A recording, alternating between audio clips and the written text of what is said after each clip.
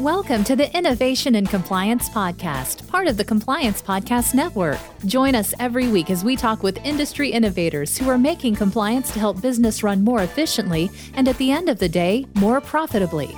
Here's your host, Tom Fox. Hello, everyone. This is Tom Fox back for another episode. And today I have with me John Kastner. John is the CEO and president of Isometrics. John, first of all, thank you for taking the time to visit with me today. Absolutely, Tom. Thanks for having me here. Certainly really looking forward to our time together. Could you tell us a little bit about your professional background? Yeah, sure. So I suppose I have a bit of a strange background for somebody who's now the president and CEO of a software company. I started my career as a teacher and a coach, and I guess I had what I'll call a sliding doors moment. I don't know if you ever saw that movie Sliding Doors with Gwyneth Paltrow, but the premise of the movie was she opened the door when she came home and walked through it, or she didn't walk through it. And so the movie went in two different directions. In one direction, she walked through the door, and in another direction, she didn't walk through the door. And so that sort of sliding door moment in my life was that I was presented with an opportunity from an Australian software company who was trying to get into business in the US. I had an opportunity to be the guy who took them there, which is sort of strange. That was another sliding door moment, how that whole thing came about to begin with. But I did take that opportunity and I grew that business into quite successful business here. And that business eventually got sold. Shortly thereafter, I left and then had another opportunity to do the same thing, basically, this time with a South African software company, that company being Isometrics. So here I am today. Well, that actually brings up two of the most important things I've learned, or two of the most significant things I've learned. Number one is to be aware and present that when that opportunity presents itself, to have the courage to walk through it. And that happened to me because I got taken out by a Hummer on a bicycle while I was riding a bicycle. So that was one for me. But the other thing is, I've also come to understand that when preparation meets opportunity, luck occurs. And it sounded like that preparation and opportunity occurred for you a couple of times. So I was wondering with that, you could tell us a little bit about Isometrics, what the company does and your role with it. Yeah, fantastic, Tom. So I guess we call the business of Isometrics, we call that good business. You know, like Nike has its tagline, just do it. Our tagline is good business. And what that means to us is that via our technology and our software solutions we provide, so at the end of the day, Isometrics is a risk and compliance management software. But via that software, we focus on three things: change for good, partnerships that empower, and the possibility of a better world, which actually, if you break that down, happens to be a very direct parallel to the concept of sustainability, as most people know it. So really, via our integrated risk and compliance solution, we help companies manage risk and manage compliance and do so really in a form of sustainability and being a sustainable business. John, many of the listeners to this podcast are compliance professionals. And of course, we have the gamut of compliance professionals. We have newbies. We have less sophisticated compliance professionals. And one of the ongoing dialogues in the compliance community is moving beyond simply compliance, simply a paper program, to true risk management. And I know that's one of the things that you're very passionate about. Could you maybe explain what you see as the difference between true risk management and simply compliance? Yeah, sure. I mean, I guess first off, don't get me wrong. I think compliance is important. You know, if I boil it down to simply compliance, I mean, compliance is the law. And I suppose without law, there's potentially anarchy. But we operate in the risk and compliance space. And actually, through one lens, people will look at compliance or perhaps non-compliance as a source of risk. Bottom line is, I think both are important. But, you know, to me, moving beyond compliance to risk management, I think the reason you do that is because when you do that, you actually get at the heart of people. And what I mean by that is, at least in my life experience, most people, not all people, but most people don't make decisions based on compliance. Most people make risk-based decisions. As an example, think about driving. Most people do not drive the speed limit. We all know the speed limit. But if you're on the highway, how many people are actually driving the speed limit? It says it's 55 miles an hour. Generally, traffic moves between 60 and 80 miles per hour on the highway. And in fact, if you look at the people who do actually drive the speed limit, and you give them sort of that angry look when you drive by them, they don't even notice you. They are so laser focused on what is right in front of them, completely unaware of their surroundings. So from a compliance perspective, sure, they're following the rules. From a risk perspective, they have no idea what's going on around them. And in fact, they're probably actually creating risk for the others that are around them, or creating risky behaviors for those that are around them. So I think when you look at risk versus compliance, one of the main things you want to do there is dig into how people make decisions. And to me, that's an aspect of that. I've got a few other examples. I don't know if you want to ask me a question based on what I just said, or if you want me to throw a few more scenarios. Throw a few more examples out there. Okay, sure. So, well, let's take a look at a very topical example today, like COVID-19. And this is probably up for debate, but if you really asked your questions around compliance around COVID, you could get in quite a debate again, but, would compliance actually stop the spread? Would compliance have prevented it from getting here in the first place? And perhaps more importantly, particularly kind of where we're at today in the whole COVID-19 debate, if you want to call it that, is, do people make decisions on how they live in the time of COVID based on compliance or based on risk? In my experience, again, it's based on risk. And I think more specifically, based on their own personal risk assessment of the situation. Do I wear a mask? Do I not wear a mask? Do I go to the office? Do I not go to the office? Et cetera, et cetera. So I think that's just another angle around sort of beyond compliance, is that, again, people don't necessarily base their decisions based on what the rules or recommendations are. They're based upon their risk appetite around what those rules are or the situations. I talked about risk and compliance. We very much operate in the environmental health and safety space, which has been very interesting for us. Health and safety in the forefront. You walk into any store, it talks about health and safety protocols. It's been very interesting. But if you look at this concept that we often engage with customers around, this concept of safety culture, a lot of times that safety culture boils down to things like policies and procedures. Did an employee follow the policy? Did they follow the procedure? Do we need more policies and procedures? And honestly, what are those things, policies and procedures? They're forms of compliance, either with external or internal rules and regulations.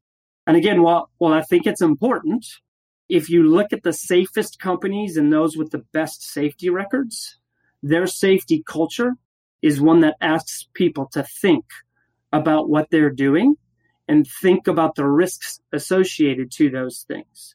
So in my opinion, what I think risk management does versus compliance is it forces another level of thinking, of assessing, and then acting accordingly. Yeah, I guess one more analogy. I'm a parent myself, personally, a parent of 3 young kids.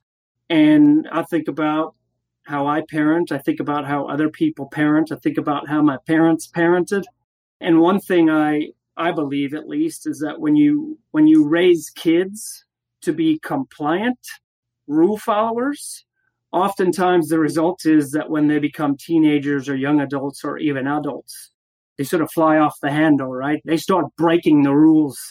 They start making really risky decisions and living sort of a risk-based lifestyle. They sort of let loose. So I think if you kind of apply that model again, and you focus on people, putting that risk-based, decision-based thinking makes people have some ownership and be a bit more accountable for what they do and how they make decisions. John, in researching you and the company for this podcast, I came across the phrase that Isometrics considers itself a disruptive technology in integrated risk management. And I've not seen that phrase in the risk management context. So I was wondering if you might be able to explain that. Yeah, sure. Thanks, Tom.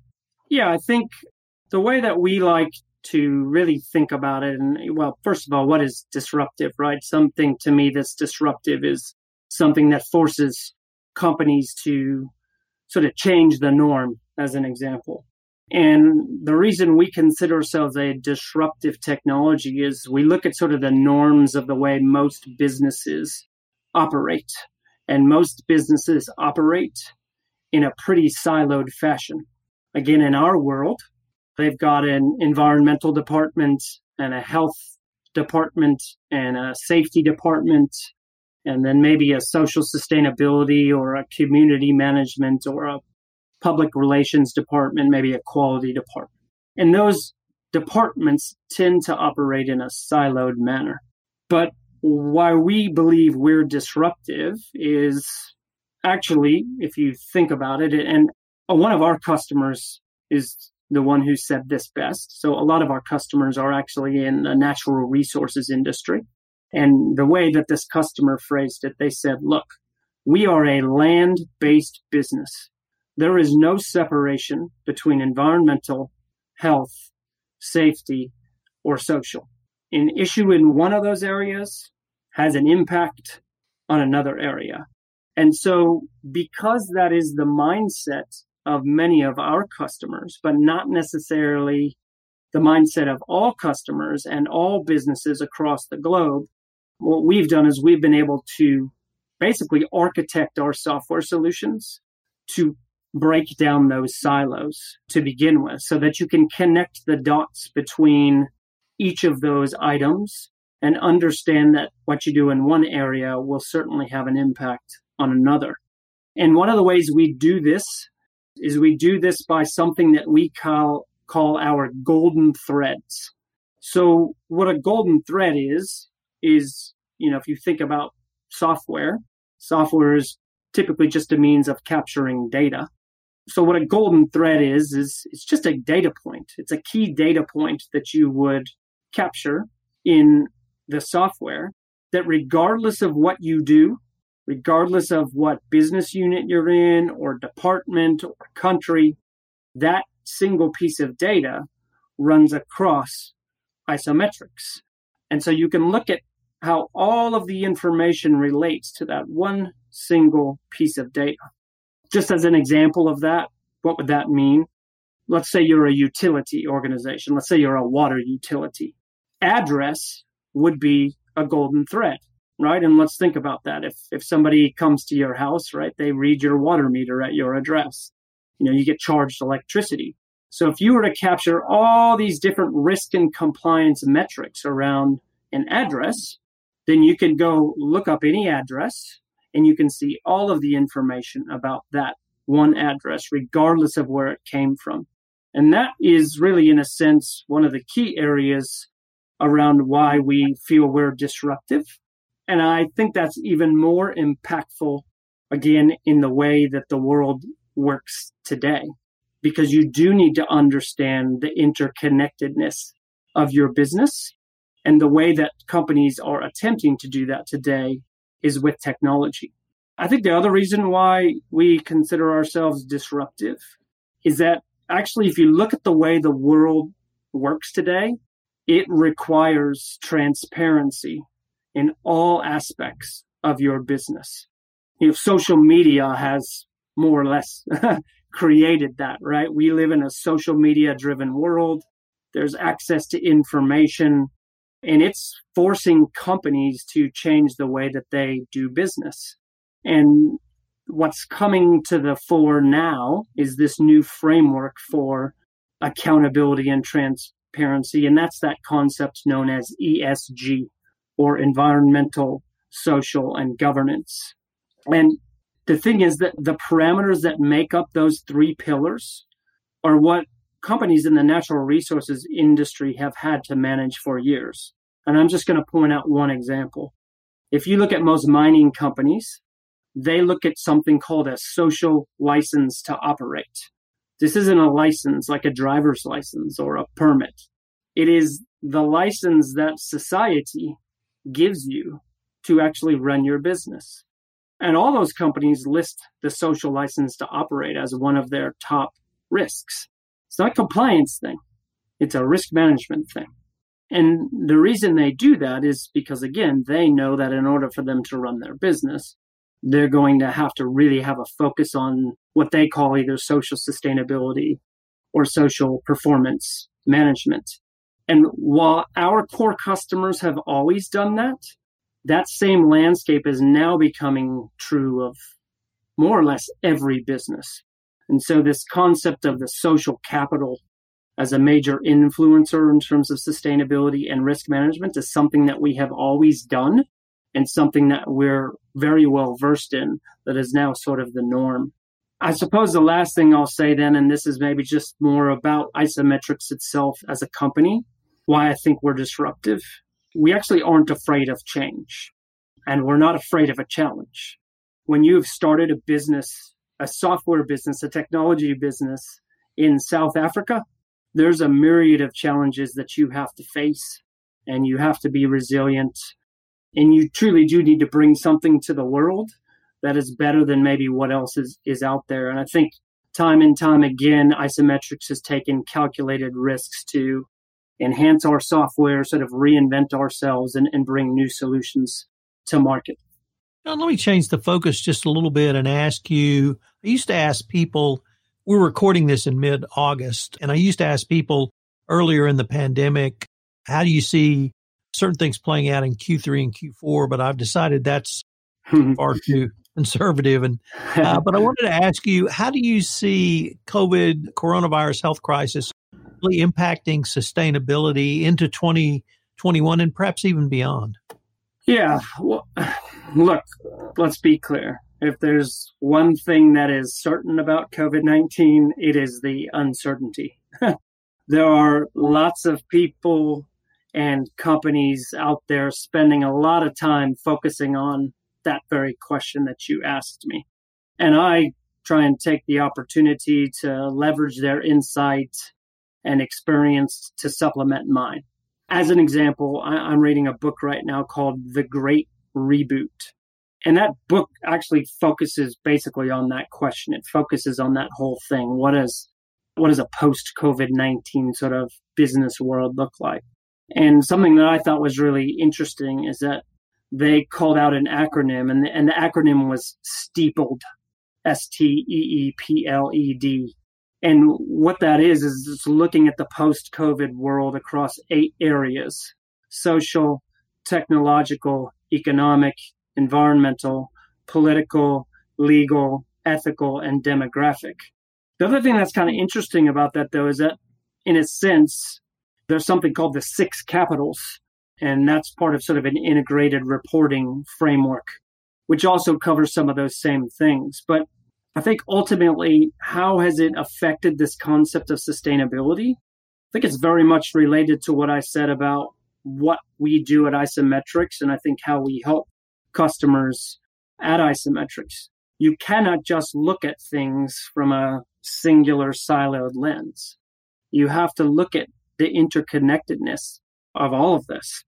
I also think, I guess was one of the thought is that, my take on the question as you put it, is that the entire concept of sustainability is going to shift.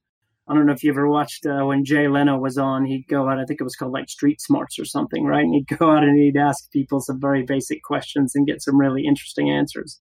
But if you put your Jay Leno hat on and you walked out and you asked somebody on the streets what sustainability meant, you'd probably get, for the most part, something like an environmental concept. Oh, it means like recycle, reduce, reuse, recycle, as an example. But I think what COVID is going to do is make that word sustainability a more holistic and almost like a circular concept. You ask the question, how can we make our businesses more sustainable? How will we survive the next thing? By focusing on sustainability. And I think that's going to include a lot of the decisions about the interconnectedness of all the various aspects of your business. Could I add then an ESG framework to that question? You talked about sustainability. Why then, and I now understand why you think sustainability is so important and indeed important beyond COVID. Does ESG also fall into that category? I think it does, because actually, if you boil down ESG and sustainability, I mean, they are very much interconnected and interrelated. I think where they start to differ a little bit is that this concept of ESG has much more of a financial focus on it. In other words, it's really mostly being spearheaded by investors, private equity investors, sort of a follow the money concept. And those ESG standards and ESG reporting frameworks are really, in a sense, a form of due diligence about good business, to make the connection between isometrics again. And again, ESG and sustainability, if it's environmental and social and governance, well, of course, there's also the concept of environmental sustainability and social sustainability. So I actually think there's, again, a little bit of a crossover and a little bit of relationship there. But bottom line for me, as I mentioned before, for business, it's really much more important because of the nature of the world that we live in, being so interconnected and open in terms of social media. In other words, their business is at risk if they do not have a focus on ESG and sustainability. I think that in the past, things like fines and impact to your business potentially might have been coming from regulators. In our world, that might be like an OSHA or an EPA. And that type of stuff was handed down. The accountability and the consequences were handed down by regulatory bodies.